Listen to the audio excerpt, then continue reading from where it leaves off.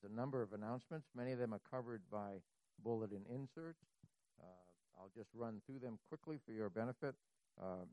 First of all is that Pastor Demi, as I think you all should know by now, is on vacation this week. In his absence, we have Ed Rosa, and he's over here, and you'll hear more from him in a minute. But Ed is the Minister of Education and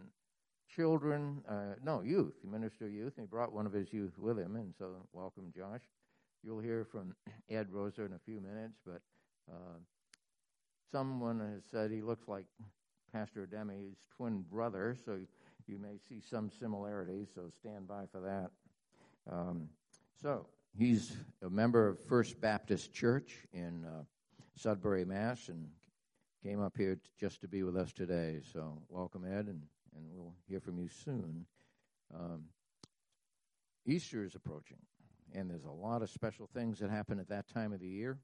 In fact, there's a special Sunday school program for children that's being pulled together, and that's discussed in this bulletin insert that you have in front of you. There's also a church-wide social being anticipated on April 4th. I say being anticipated. The plan is to do it outdoors. The plan is it to be a church-wide family celebration, and we're anticipating some relaxation of social media or social guidelines for the protocol for COVID. Already you're seeing masks being relaxed. We don't know if they're going to relax the space requirements, but one way or the other, if the weather is appropriate, we'll have an Easter celebration outdoors. This is also the time we promote what's known as the Annie Armstrong Easter offering. There's an insert in your bulletin that's an envelope that looks like this. Many of you may not be aware why we do this or who Annie Armstrong is, but I'll just mention that Annie Armstrong was born in Baltimore a few years back. It was actually in 1850, and she had a heart for the Lord and also a heart for organizing women to meet the needs of disadvantaged peoples. And so she looked right around her own neighborhood and saw there were great needs. And so her heart for missions was not necessarily to go to the uttermost parts of the earth, but just to look in her backyard, and she did that. And she organized a number of missions organizations. She also was a church planter. There's a former member of our church that actually left here to go to South Carolina and eventually became the executive director of what Annie Armstrong started, which was the Women's Missionary Union. And so we have a close tie between us and the WMU, as it's called, which is the sponsor for the Annie Armstrong Easter offering. So again, she was an advocate for Native Americans. She was an advocate for black women, for immigrants, for impoverished people, and a great woman of the Lord. And in 1934, the Southern Baptist Convention named this annual appeal after Annie Armstrong. You're going to see a video later on that will give you a little insight into the ministry that she started. But it's recognizing home missionaries as opposed to foreign missionaries. We'll have additional videos during the month to highlight individuals, some of them right here in our backyard, that are involved in the home mission effort. So this worship through our offering will extend through April 4th, so you don't have to donate today. But we do ask that you consider giving. We have a church goal of $2,021, and so we'll hopefully attain that. All right. Let's do our call to worship at this time. We'll segue into our singing, but let me read to you from Matthew 22, verse 34 to 40. And then we'll have a short prayer. Hearing that Jesus had silenced the Sadducees, the Pharisees got together. One of them, an expert in the law, tested him with this question. Teacher, what is the greatest commandment in the law? And Jesus replied, love the Lord your God with all your heart and with all your soul and with all your mind. This is the first and greatest commandment. But then he answered a question that wasn't asked. And the second is like it. Love your neighbor as yourself. All the law and the prophets hang on these two commandments. And as we know, Jesus came to fulfill the law. Let's go to the Lord in prayer. Lord, we are challenged to be obedient to your teaching. Loving you as Lord sits very high on your list of commandments. Forgive us when we fall short of your expectations. May your love invade our souls now as we sing to you this morning.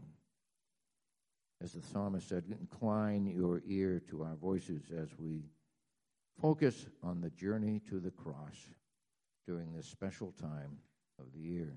In Jesus' name we pray. Amen. Amen. Church, I invite you guys to stand up and worship this morning.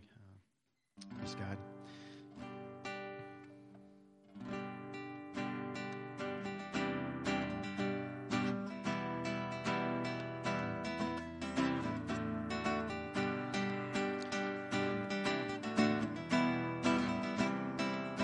Let's worship him. Let's sing together. Up to the hill. Up to the hill of Calvary, my Savior went courageously, and there he bled and died for me. Hallelujah, for the cross. And on that day the world was changed. A final perfect Lamb was slain. Let earth and heaven now proclaim hallelujah for the cross. And hallelujah for the war he fought. Love has won, death has lost. And hallelujah for the souls he bought. Hallelujah for the cross. What good I've done, what good I've done could never save. My debt too great for deeds to pay. But God, my Savior, made a way. Hallelujah for the cross. A slave to sin, my life was bound, but all my chains fell to the ground. Yes, Lord, when Jesus' blood came flowing down, hallelujah for the cross. Let's sing hallelujah, hallelujah for the war he fought. Love has won, death has lost, and hallelujah for the souls he bought. Hallelujah for the cross. And when I breathe my final breath, I'll have no need to fear that rest. This hope will guide me into death. Hallelujah for the cross. Hallelujah for the war he fought. Love has won, death has lost. Praise God. Hallelujah for the souls he bought. Hallelujah for the cross. Sing it again. Hallelujah for the war he fought. Love has won, death has lost. Hallelujah for the souls he bought. Hallelujah for the cross. Hallelujah for the cross. Hallelujah for the cross. Yes, Lord, we praise you, Father.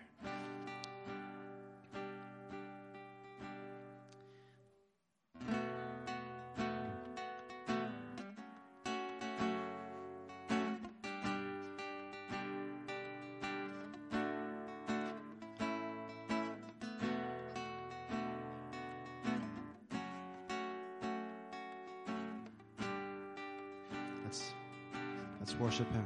Sing Savior. Savior, I come, quiet my soul. Remember redemption's hill, where your blood was spilled for my ransom. Everything I once held dear, I count it all as loss.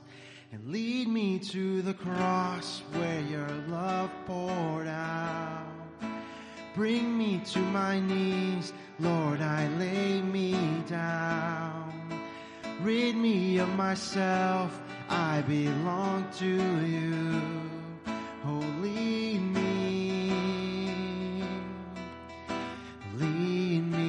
to the cross. Yes, Lord, we worship you, Father. You were as I, tempted and tried, human,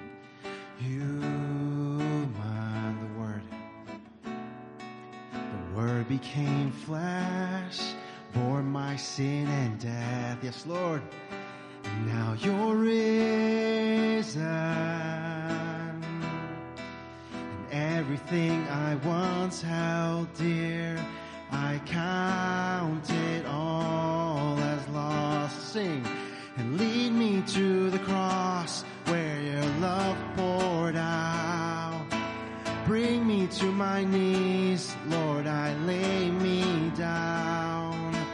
Rid me of myself, I belong to you. Oh, lead me to your heart, to your heart. Lead me to your heart. Lead me to your heart. Sing. And lead me to the cross where your love poured out. Bring me to my knees, Lord, I lay me down. Rid me of myself, I belong to you. Oh, lead me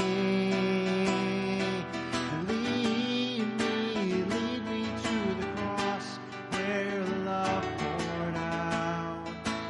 Bring me to my knees, Lord, I lay me down. Rid me of myself, I belong to you. Oh, lead me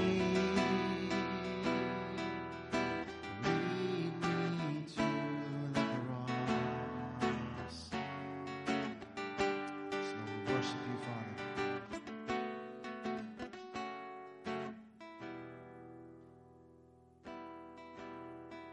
Worship you, Father.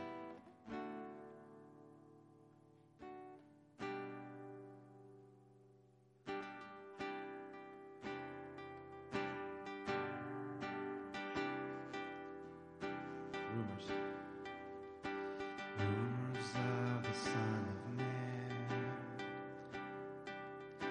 stories of a Savior, holiness with human hands, treasure for the traitor. No ear has heard, no eye has seen.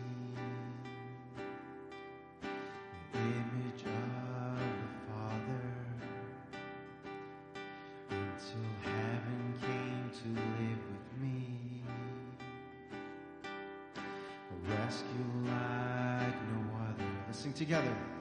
You are worthy. You are worthy of your name. You are worthy. Yes, you are. You are worthy of your name, Jesus.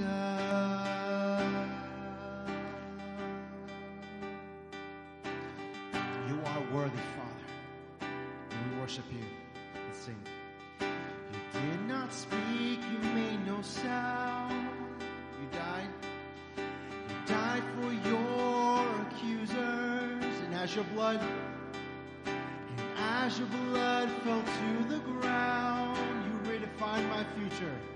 You redefined my future. Yeah. Yeah, on the day that you arose, the darkness ran for cover for the King. For the King of Kings has claimed his throne.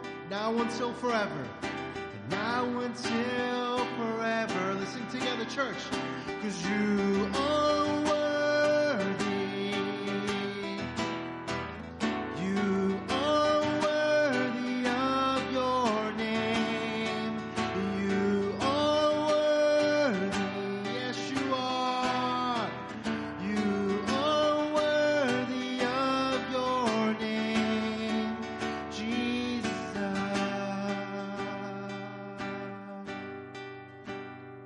You're my author, my Savior, my ransom, my Savior, my refuge, my hiding place. You're my helper, my healer, my blessed Redeemer, my answer, my saving grace. Let's sing it out loud. You're my hope. You're my hope in the shadows, my strength in the battle, my anchor for all my days. And you stand by my side, and you stand by my side, and you stood in my place. Yes, in Jesus, no other name. Only Jesus, no other name. Sing. You are worthy. You are worthy of your name. You are worthy. Yes, you are. You are worthy of your name. You are worthy. You are worthy. You are worthy of your name. You are worthy. Yes, you are. You are worthy of your name, Jesus.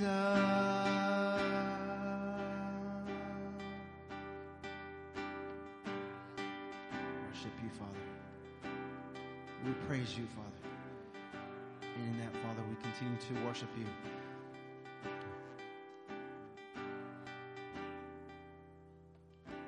Jesus' name, amen. Amen, amen. Church, you may be seated. I want to tell you a story. It's a story about people who do some of the hardest, most important work on earth. They start churches in places where people tell them, we don't need church. They provide food and shelter for families who don't even have the basics of life. They share the gospel everywhere, for everyone. They are North American missionaries. It's always been hard doing what they do, but it's not always been like this past year. When the world shut down, the easy thing for them would have been to wait, hold off, or to stop. But that didn't happen, and it never will. Because for your North American missionaries, the mission always moves forward. We're still sharing the gospel. We're still impacting lives. We're still here. We never stopped. Right now, your North American missionaries are adapting. They're innovating. They're coming up with new ways to take the gospel into places it's never been before. You can do that when you have tens of thousands of people like you who give to the Annie Armstrong Easter offering. Ministry costs money, and so your giving enables us to continue to spread the good news of the gospel. You see, no matter what's happening around us, when the world says stop, God always says go. That's why we're seeing new churches planted. We're seeing needs met, and we're seeing believers baptized. It's what happens when God's people give, pray, and go. Thank you for praying for your missionaries, because prayer is powerful. And thank you for giving to the Annie Armstrong Easter offering. As you do that, you provide the fuel that moves the mission forward. There's so much work to be done, now more than ever. It's estimated that there are 275 million lost people in North America. And so, what happens next in this story is up to you.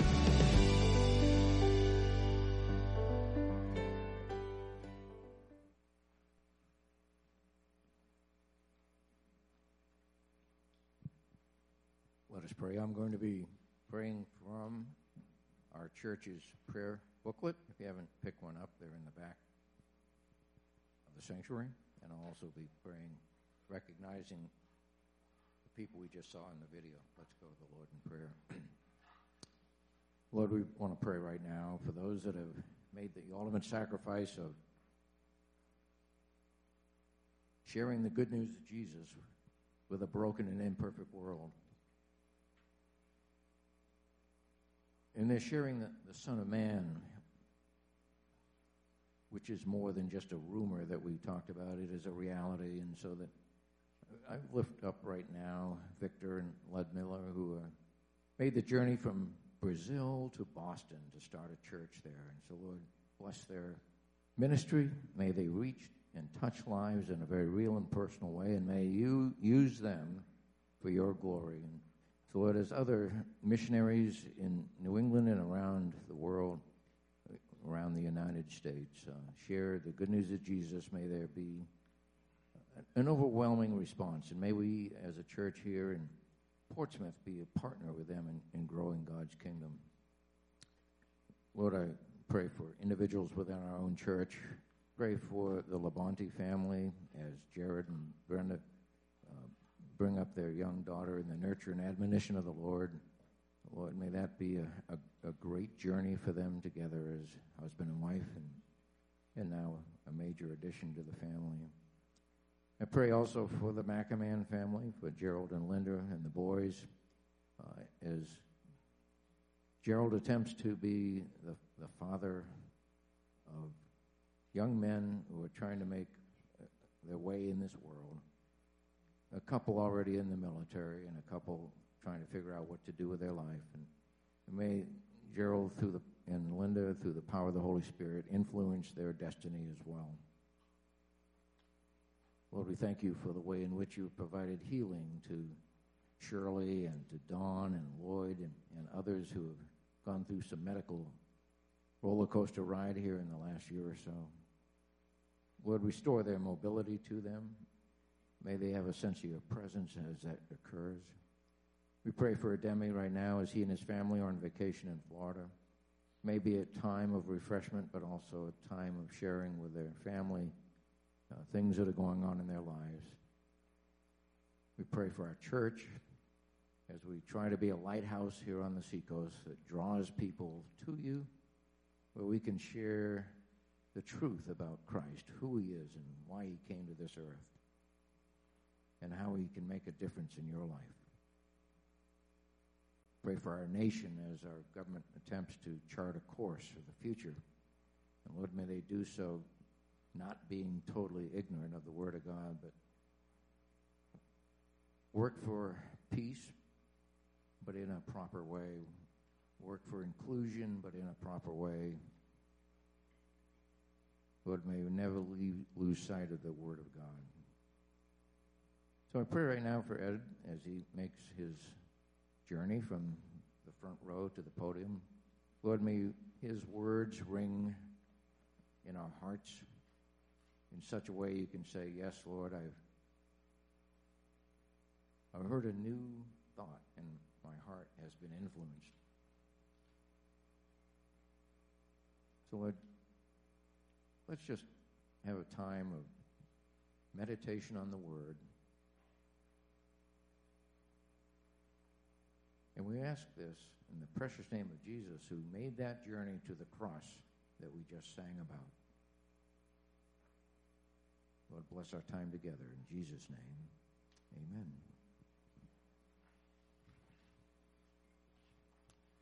Amen. It is a joy to be with you all this morning.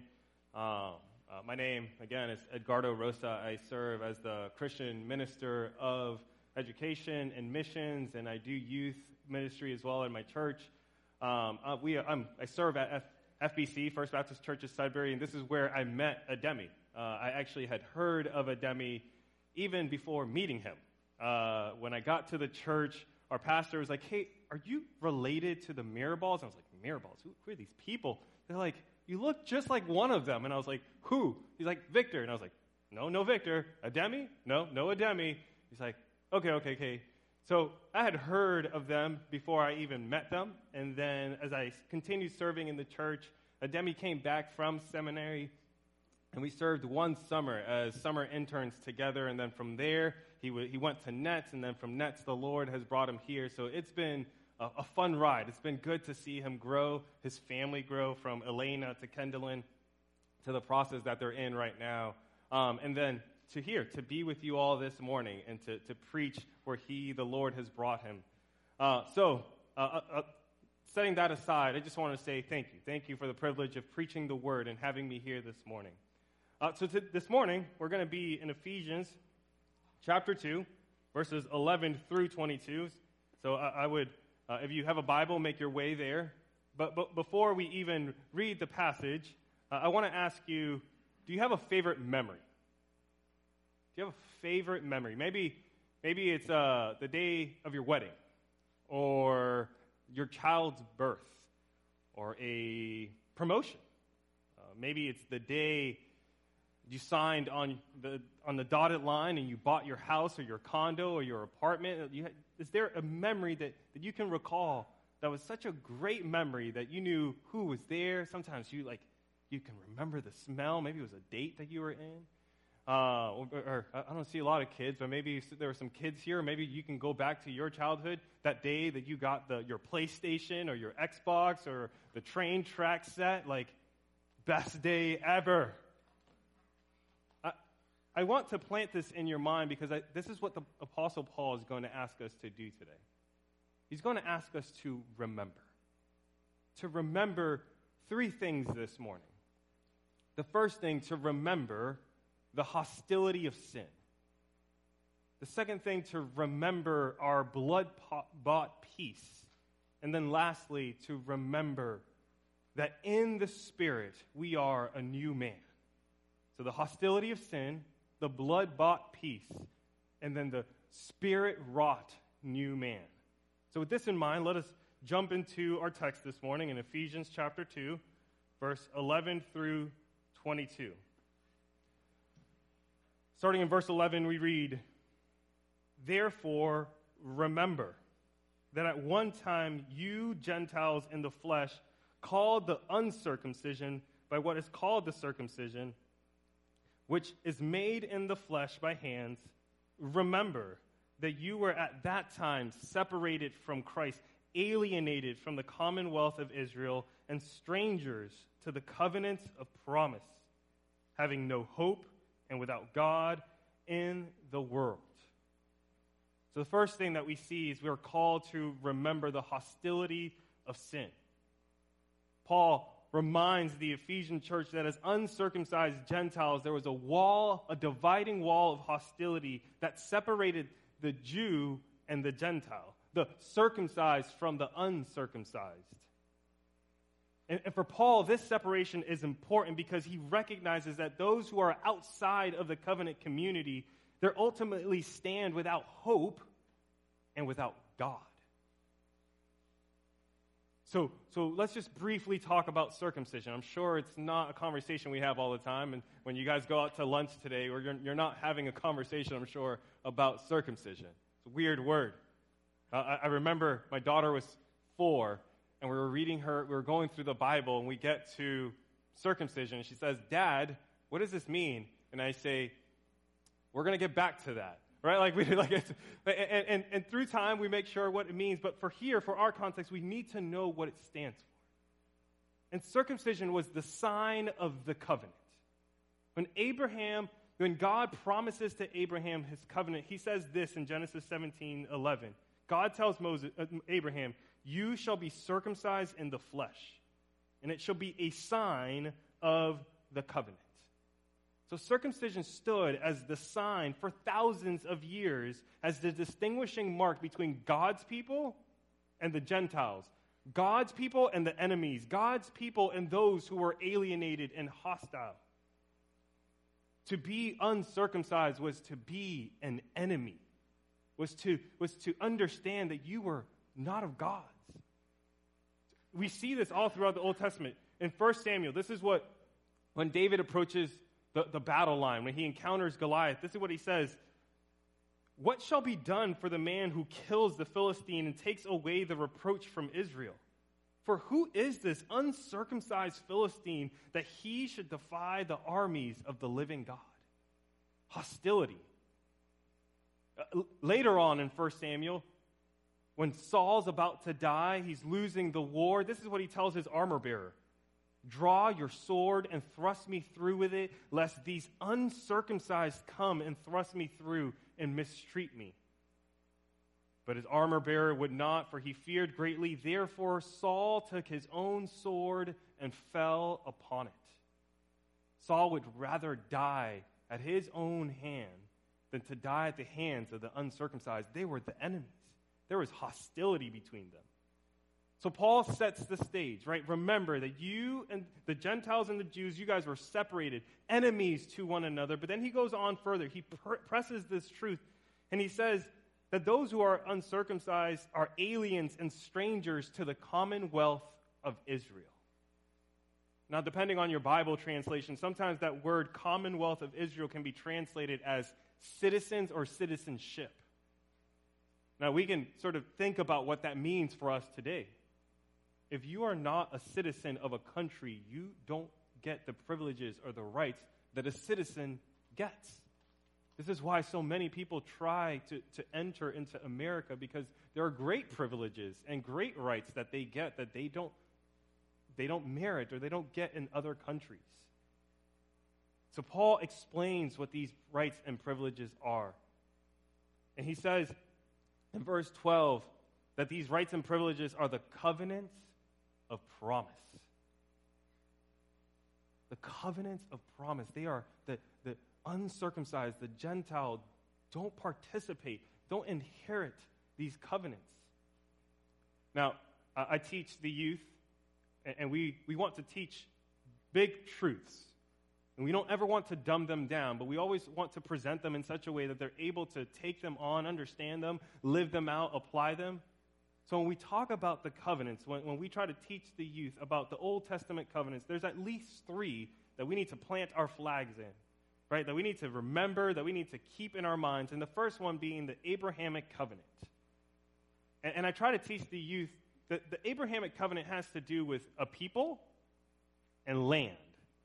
So if you can remember the Abrahamic covenant, people and land. Listen to what we're told in Genesis 17.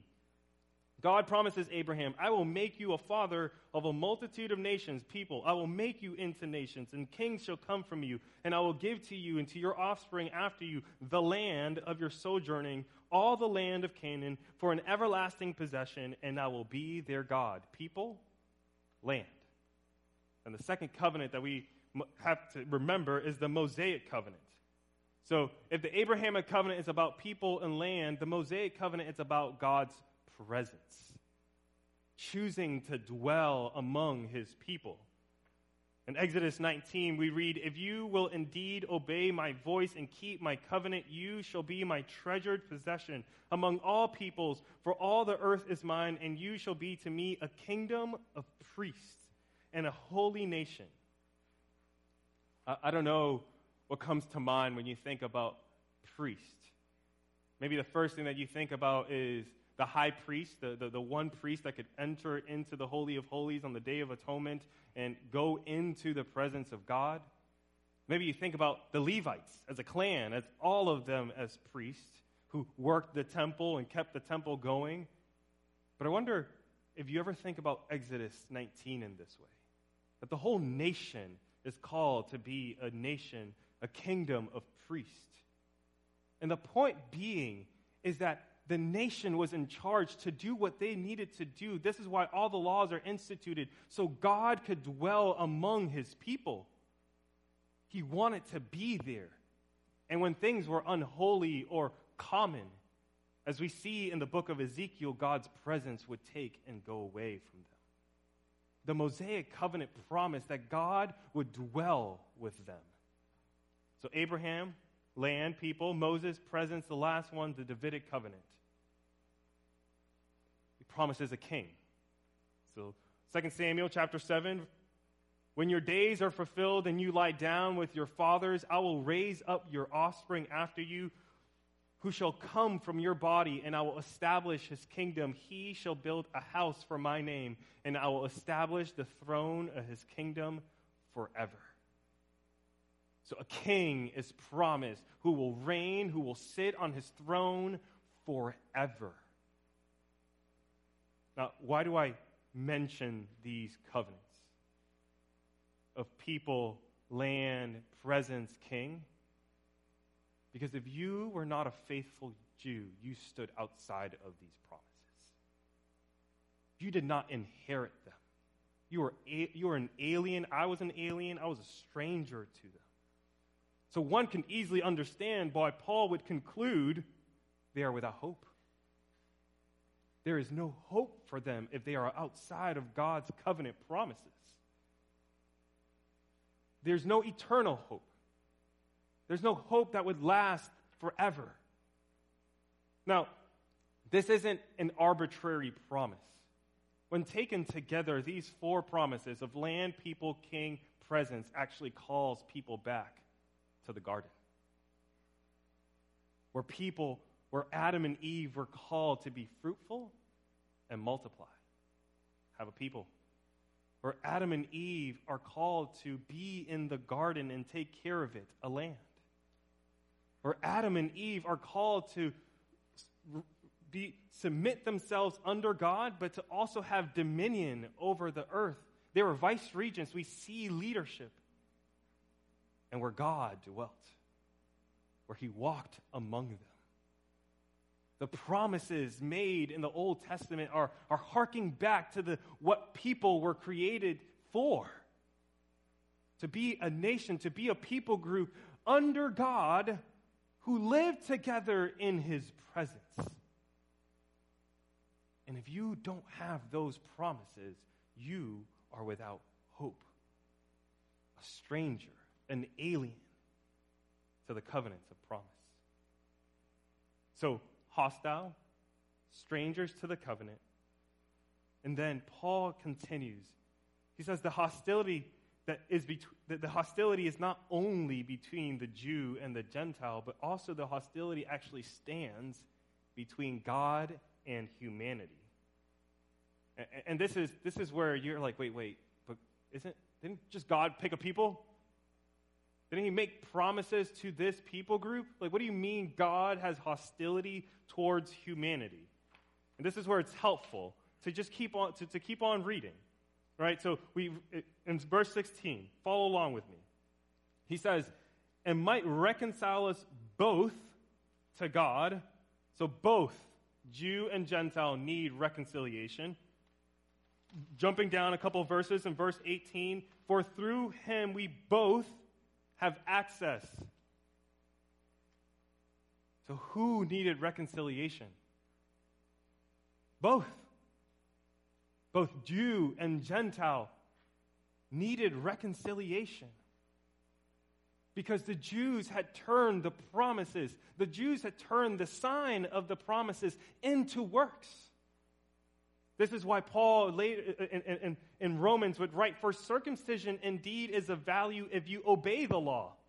But if you break the law, your circumcision becomes uncircumcision. I hope that falls on us with so much weight. What Paul is trying to say is that those who are strangers and aliens, who were uncircumcised, were aliens and strangers, and there was hostility and a wall there that divided them. For the Jews, if they didn't do it by faith, their circumcision became as uncircumcision. They were as if those who did not have the promises. Paul goes on, for no one is a Jew who is merely one outwardly, nor is circumcision outward and physical, but a Jew is one inwardly, and circumcision is a matter of the heart, by the Spirit, not by the letter. I was driving up with Josh this morning, and I was like, hey, let's walk through Ephesians, and what do we see? What do we glean? Let's ask the Lord. And we get to this, and I've used this illustration before, but if you're married, Most of us wear a wedding ring.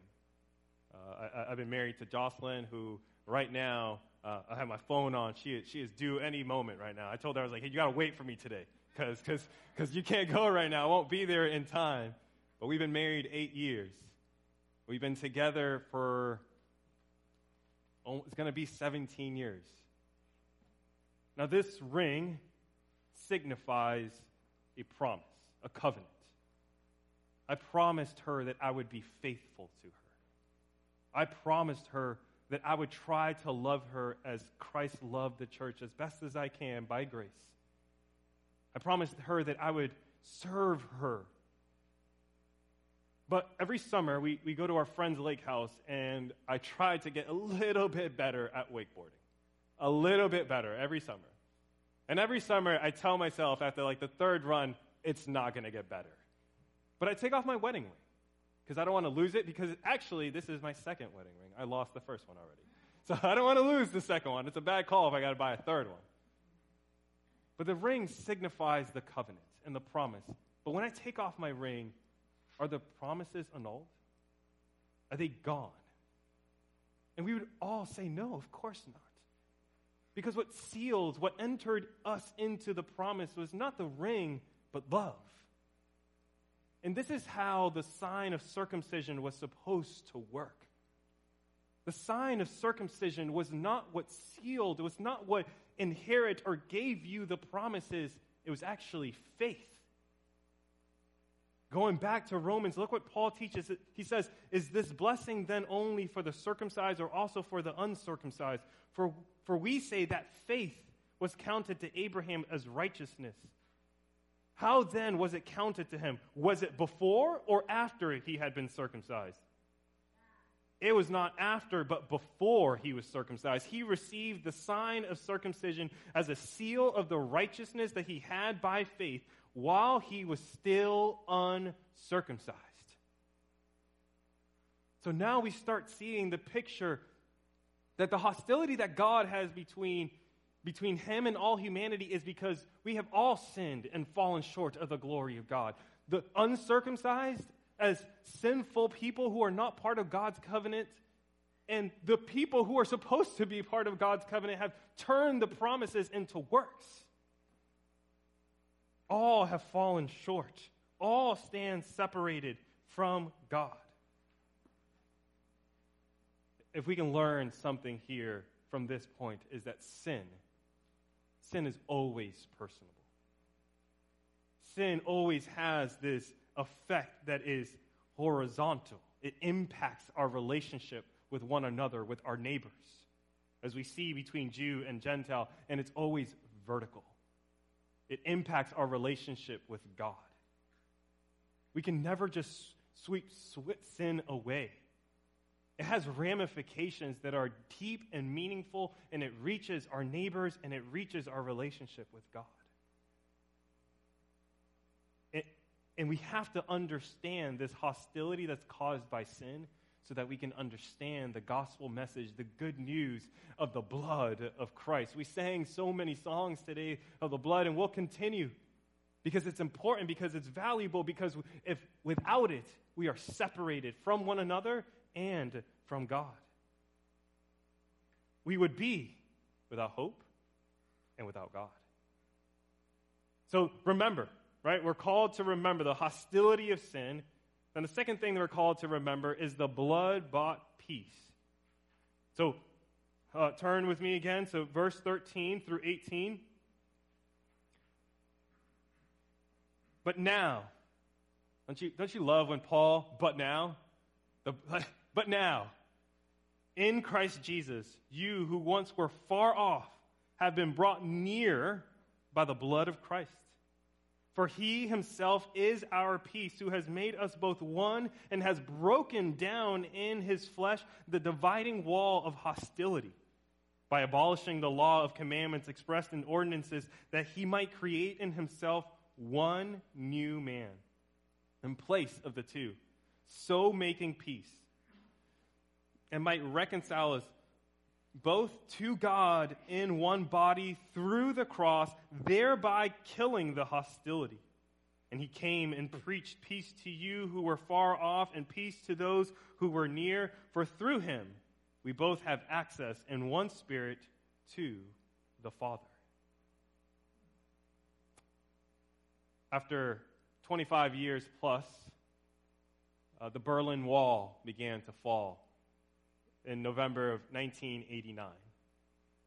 If we were to go to this one section of the wall, in graffiti, there's this quote. It says, "Forget not the tyranny of this wall, nor the love of freedom that made it fall." Forget not the tyranny of this wall, nor the love that made it fall. Isn't this what Paul is reminding us this morning? Don't forget the sin. Don't forget the hostility that was between you and your neighbor. Don't forget the hostility that's between you and God, nor forget the love that it took to break it down. By Christ's blood, the wall of hostility falls. Verse 14 says, He himself is our peace. He made us one. And how did he make us one? How did he break down this wall?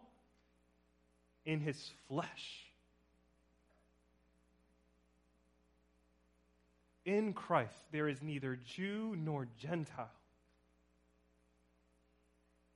Paul explains that Christ accomplished this by abolishing the law of commandments expressed in ordinances.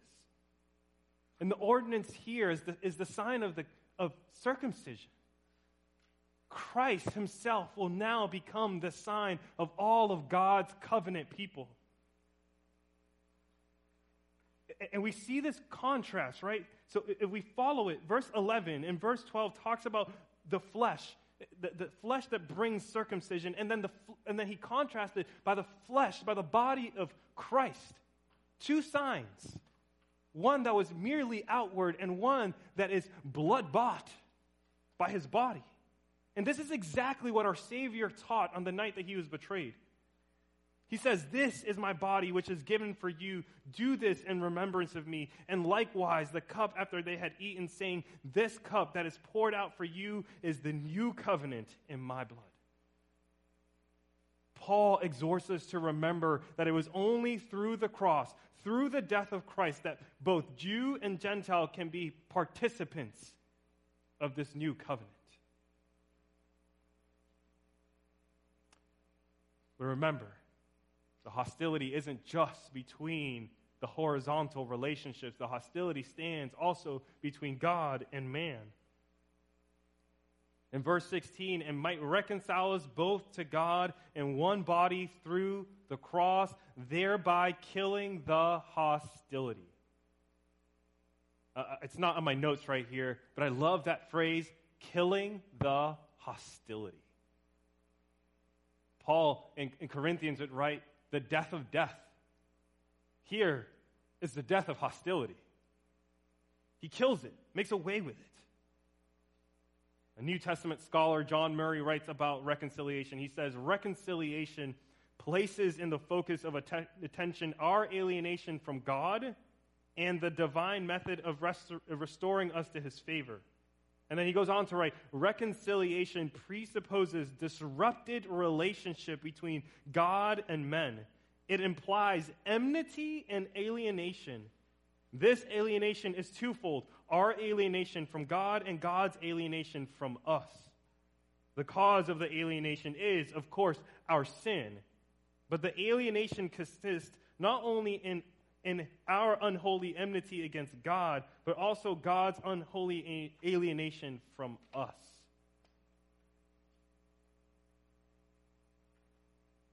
In our sin, God stands against us. And that might sound scary. It might sound maybe even foreign to us. But we have to understand the weight of hostility. We have to understand the weight of the enmity between a holy and just God and a wretched sinner. Let me give you 3 passages to see if it sinks in us. the hostility that God has towards sinners outside of Christ. We read in Psalm 5, verses 4 and 5, "For you are not a God who delights in wickedness," so he hates evil. But then it goes on, "Evil may not dwell with you. The boastful shall not stand before your eyes. You hate all evildoers."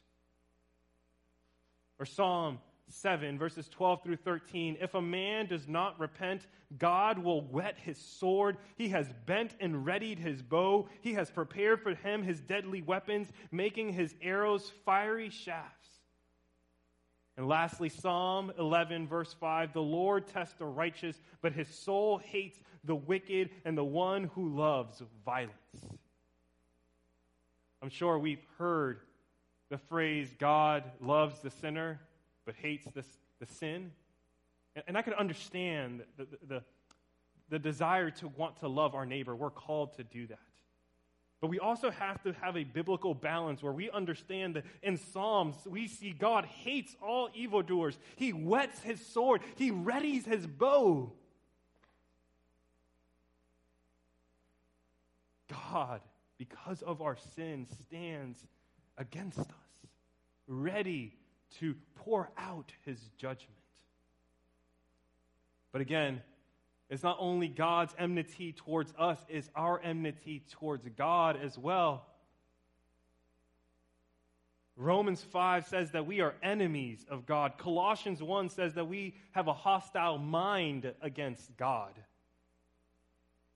Man in his depravity seeks to do what is right in his own eyes. He seeks to dethrone God and place himself in the place of God. We are the greatest traitors, committing the highest treason against God's reign. God stands with hostility towards us and us towards God.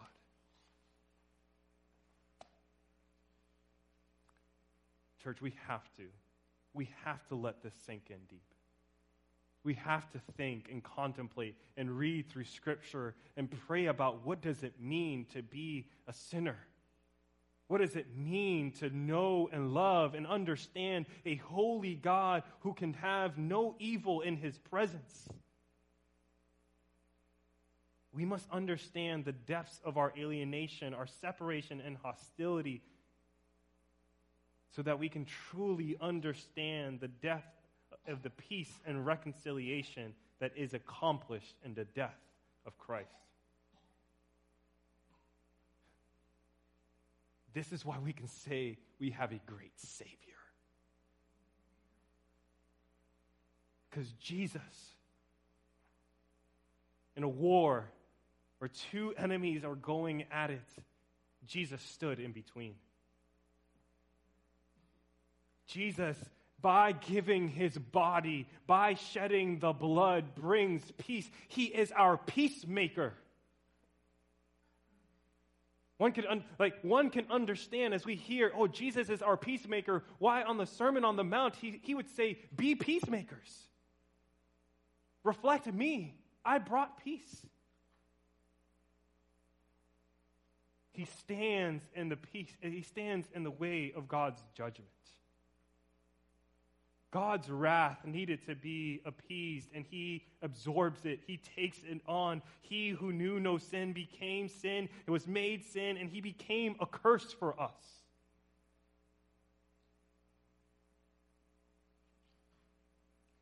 See, God didn't just take the enmity and just say, hey, I'm just going to cast it aside.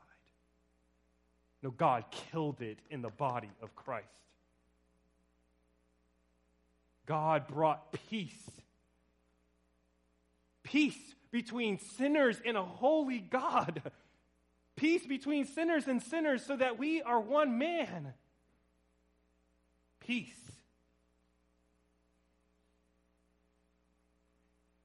So we remember the hostility of sin. We remember the high cost of peace. And then lastly, we are called to remember the Spirit-wrought new man. We turn verses 19 through 22. So then you are no longer strangers and aliens, but you are fellow citizens with the saints and members of the household of God, built on the foundation of the apostles and prophets, Christ Jesus himself being the cornerstone, in whom the whole structure being joined together grows into a holy temple in the Lord. In him you also are being built together into a dwelling place for God by the Spirit. I smile because this is good news. This is good news for us. It was good news for the Ephesians. We're going through this book in our church right now. And if we were to walk through this, all of this good news is to remind the church for the sake and the praise of God's name. This is good news. So the imagery that Paul gives us is peace between Jew and Gentile is found in this new man. No longer two, no longer divided, but now a new man. The wall of hostility has been broken down. I read one time an article. I don't know where I read it, but the author was talking about gangs. And he was saying how gangs have such a tight relationship. It's a messed up relationship, but they have a tight relationship. Once you're in there, you guys are like brothers. You guys are literally willing to give your life for the other. And in talking about this, he talks about sort of the initiation into gangs. And some gangs, not all gangs, some gangs beat up the member as an initiation process to bring them into the fold. It is by the shedding of the blood that they get to partake and be part of the gang. We understand this concept. We say this, we say blood is thicker than water when we talk about family. We understand when we talk about the requirements of what unity needs, it's blood. So what greater blood is there than the blood of Christ who can unite circumcised and uncircumcised, the Jew and the Gentile? It is the blood of Christ that unites. So in Christ, we are one man, one body, no longer strangers, no longer aliens, but brothers and sisters. We weep with those who weep. Rejoice with those who rejoice. We serve one another. We put the other's interests ahead of our own. We pray for each other. We share our resources, our talents, our skills, for the mutual upbuilding of one another. No longer divided by circumcision, but united by the blood of Christ. This is why I can come from Massachusetts, stand here, and say, you are my brothers. Because it is not by outward circumstances, but by the blood that was shed that we are united. This is why a kid who grew up in Framingham in low-income housing can go and be a part and a member of a local church who's pretty affluent and feel at home. This is why we can divide walls between race and gender and political issues, because the blood of Christ is thicker and better than any separation that the world can bring.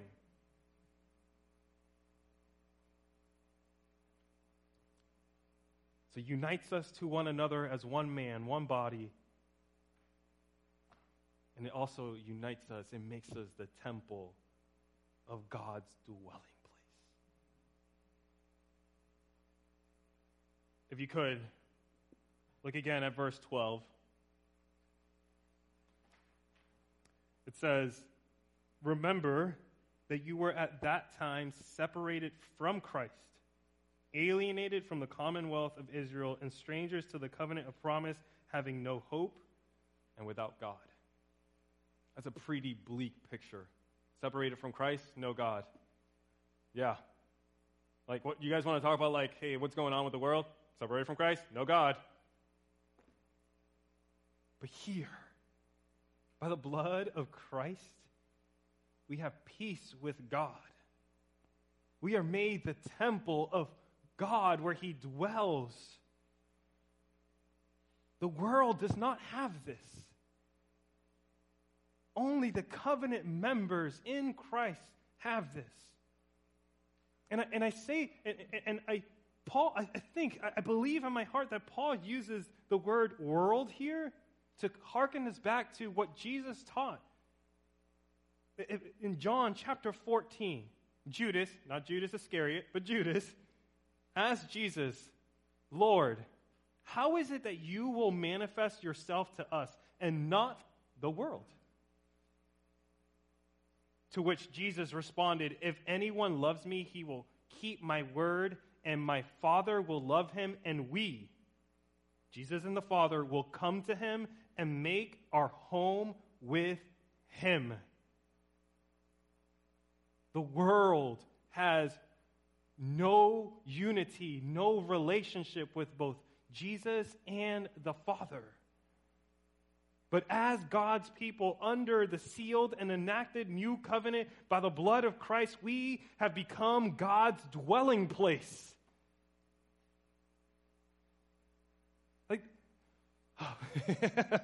This is good news. To go from having no God, no hope, to now God dwells in us. But not only does God dwell in us, we have access to him. We have access to him. Do you know what that means? And when we're going through cancer, we can turn to the Father because we have access by the blood of Christ. When we have marital problems, we can turn to the Father because we have access to the Father by the blood of Christ. When our kids are rebellious and they want none to do with Jesus or the church, we can turn to the Father because we have access by the blood of Christ. When sin is weighing us down, we can turn to the Father because we have access by the blood of Christ.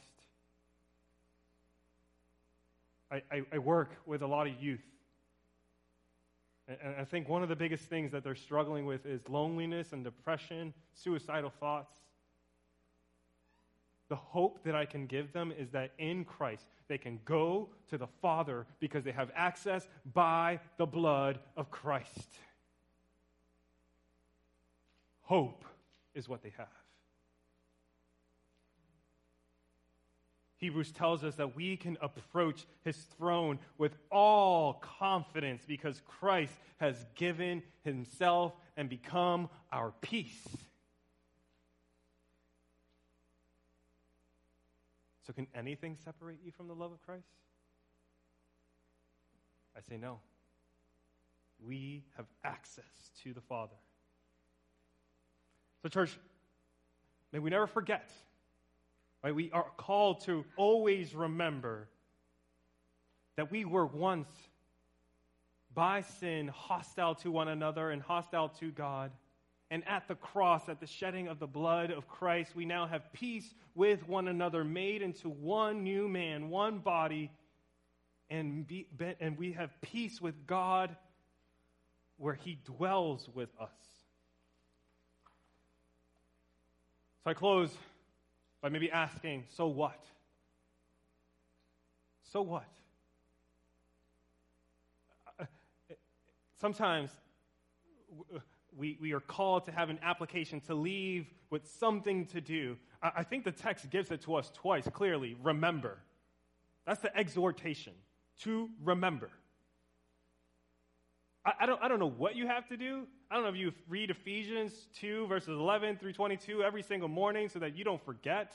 I don't know if you write it on a sticky note and you put it on your mirror or you put it somewhere so that you don't forget. I don't care if you call your friend and, hey, can you call me at 7 o'clock in the morning, daylight savings, no matter what time it is, right? You call me and you don't let me forget.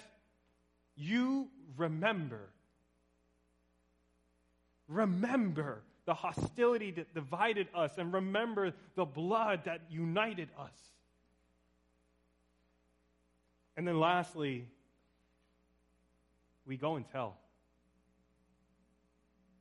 Paul writes to the church in Corinth. He says in 2 Corinthians 5, he says, "From now on, therefore we regard no one according to the flesh. Even though we once regarded Christ according to the flesh, we regard him thus no longer. Therefore, if anyone is in Christ, he is a new creation." 1.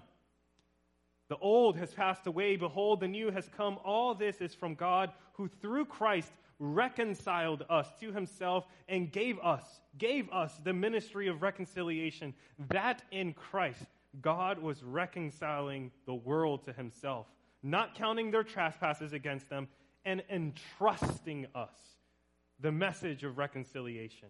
Therefore, we are ambassadors for Christ, God making his appeal through us. We have been given the message of reconciliation. God has entrusted us with this message. We have been made ambassadors where God is making an appeal through us.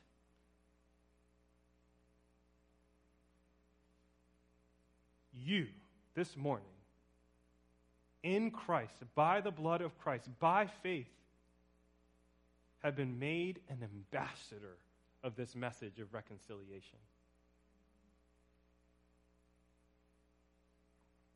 The world is without hope and without God, is the conclusion that Paul ends with.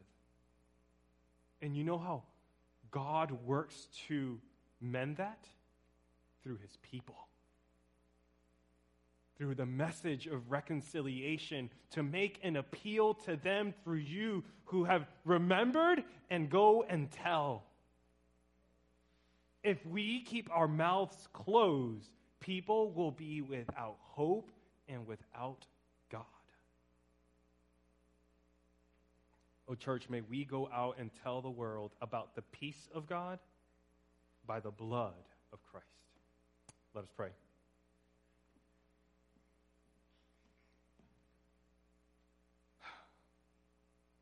Lord, our sins are great. And our sins separate us. It creates a wall of hostility between us as horizontal relationships, as we see through Jew and Gentile, but it also creates a wall of hostility. It creates enmity between us and you. But the good news, the gospel, is that Jesus became our peace. He shed his blood. He gave his body so that we would be reconciled to one another and to God, making us one man and the dwelling place of God. Lord Jesus, let us leave rejoicing in this good news that we sinners who had no hope and no God, by you and in you we have God and hope. Lord, may we sing today and rejoice today, and may we tell others, because if we do not, they will perish without hope and without God. Lord Jesus, thank you. Thank you for becoming our peace. Holy Spirit, thank you for uniting us and making us one new man and the temple, the dwelling place of God.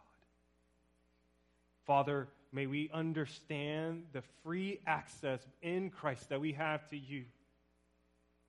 And may we go before your throne in our greatest needs and in our greatest joys and our greatest pains, because we have access to you.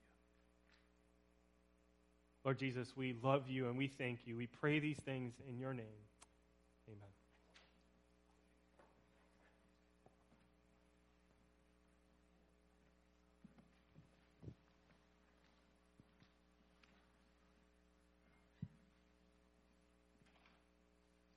We come to a time of communion, and I couldn't help but think as we were listening to the sermon how I couldn't have planned it better for that particular sermon to be given today, because I think it emphasizes that which we are soon about to celebrate. So here at Seacoast Community Church, we practice open communion, and we do not, therefore, you do not need to be a member here to participate in communion, but you do need to be a believer. At some point in your life, you've come to grips with the reality of Christ and accept Him as Lord and Savior and followed up with baptism. If you are in that category, you are free to participate in communion. You're part of God's family, that reconciled family that Ed just talked about. But there is a caveat to what I just said, and it's expressed nicely in Paul's letter to the people at Corinth. And I'll share that with you. It's chapter 11, verse 27. And it says, therefore, I love that word, therefore. We'll come back to what precedes it later. Therefore, whoever eats the bread or drinks the cup of the Lord in an unworthy manner will be guilty of sinning against the body and blood of the Lord. Unworthy manner. I wonder what that means. If you're here and you're tempted to take communion, but if you are doing it in an unworthy manner, it's not a good thing. Unworthy. Try to think what that might mean, and so I'll ask you to think about that. But it has to be that you're doing it in an irreverent manner, perhaps self-centered. Perhaps you're looking for a mid-morning snack.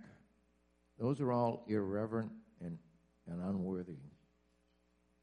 The verses go on to say after that, a man ought to examine himself before he eats of the bread and drinks of the wine. For anyone who eats and drinks without recognizing the body of the Lord eats and drinks judgment on himself. Examine oneself. I would have to surmise that that is a test of the heart, the attitude of your heart. It's an awareness of the significance of the taking of a communion. This is a spiritual act. It's not a ritual. And with that, let me go to Matthew 26. I'll precede that by stating that Jesus was crucified and buried on a Friday. His last supper with his disciples was Thursday before he was arrested and tried in a travesty of justice. But consistent, by the way, with a higher plan, Matthew chapter 26 clearly indicates that Jesus was at the Passover meal. He ate that Passover meal with his disciples the night before his crucifixion. The timing is not insignificant. Hear the words written by an eyewitness who was at that Last Supper, a guy named Matthew. And he writes these words in Matthew 26, verse 17 through 19. On the first day of the Feast of the Unleavened Bread, the disciples came to Jesus and asked, "Where do you want us to make preparations for you to eat the Passover?" And he replied as follows. Go into the city to a certain man and tell him, the teacher says, my appointed time is near. I am going to celebrate the Passover with my disciples at your house. So the disciples did as Jesus directed and prepared the Passover. Skipping further along. While they were eating, Jesus took bread and gave thanks and broke it and gave it to his disciples, saying, take and eat, this is my body. Then he took the cup, gave thanks, and offered it to them, saying, drink from it, all of you. This is my blood of the covenant, blood of my covenant, which is poured out for many for the forgiveness of sins. I tell you, I will not drink of this fruit of the vine from now on until that day when I drink it anew with you in my Father's kingdom.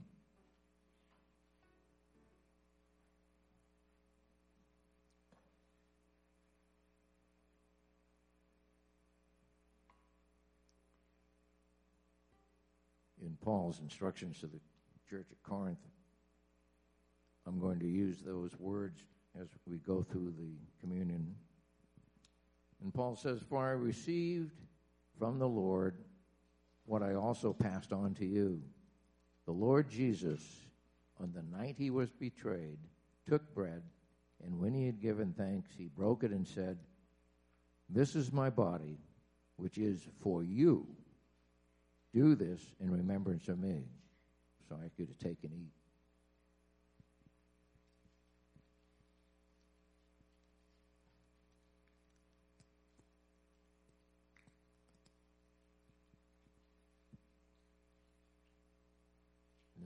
In the same way, after supper, he took the cup, saying, "This cup is the new covenant in my blood. Do this whenever you drink it in remembrance for me. For whenever you eat the bread and drink this cup, you proclaim the Lord's death until he comes."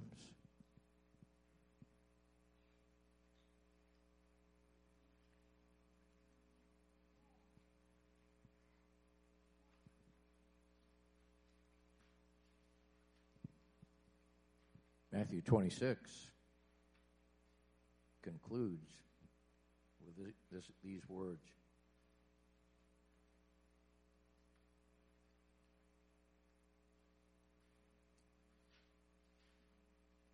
And when they had concluded, and when they had finished the communion, they sang a song. I wonder what they sang. They sang a hymn and departed for the Mount of Olives. So I think we ought to sing a song too. Edwin, what do you think? Sing a song? I think that's a good idea. All right. Praise God. Let's stand up and worship. Amen. In light of today's scriptures and word, and also in our time in communion together as a body.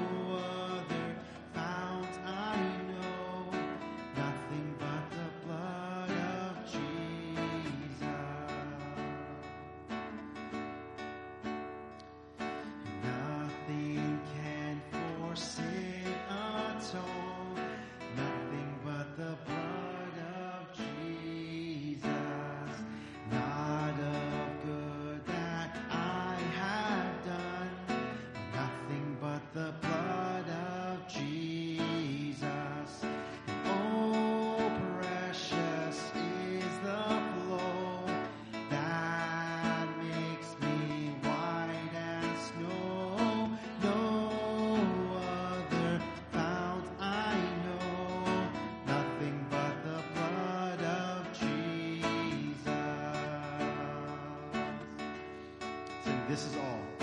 This is all my hope and peace. Nothing but the blood of Jesus. This is all my righteousness. Nothing but the blood of Jesus.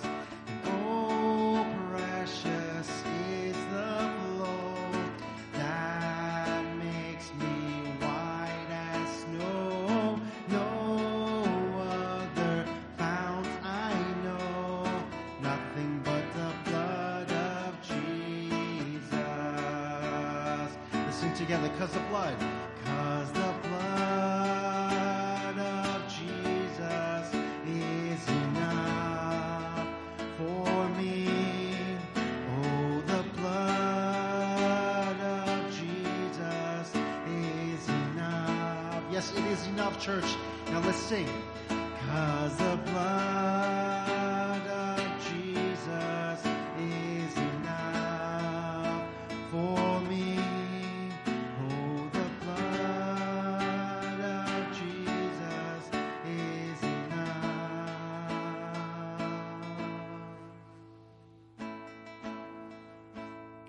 Let's sing the chorus.